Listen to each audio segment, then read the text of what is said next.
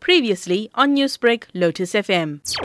One man was killed and 17 others injured this morning, including several children, when a bakkie and a truck collided head-on the France main road in the France location of Mbali, KwaZulu-Natal.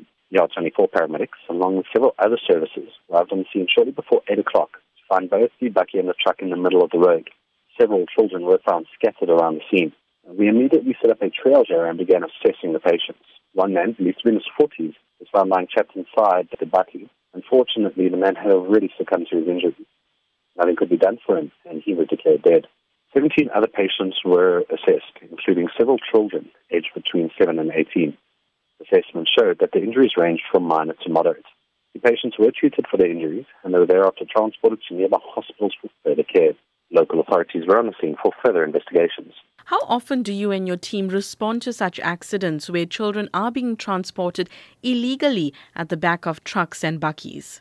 Unfortunately, we respond to numerous cases. It is quite common where people are traveling with vehicles either not strapped in, whether it be a light motor vehicle, or also traveling, tending to scenes where people are putting kids on the back of bakkies or trucks, whatever the case may be. Obviously, this is quite a serious thing because obviously there are no sort of restraints for the children, and should a collision occur, this is where we see numerous injuries and sometimes even fatalities. Newsbreak, Lotus FM, powered by SABC News.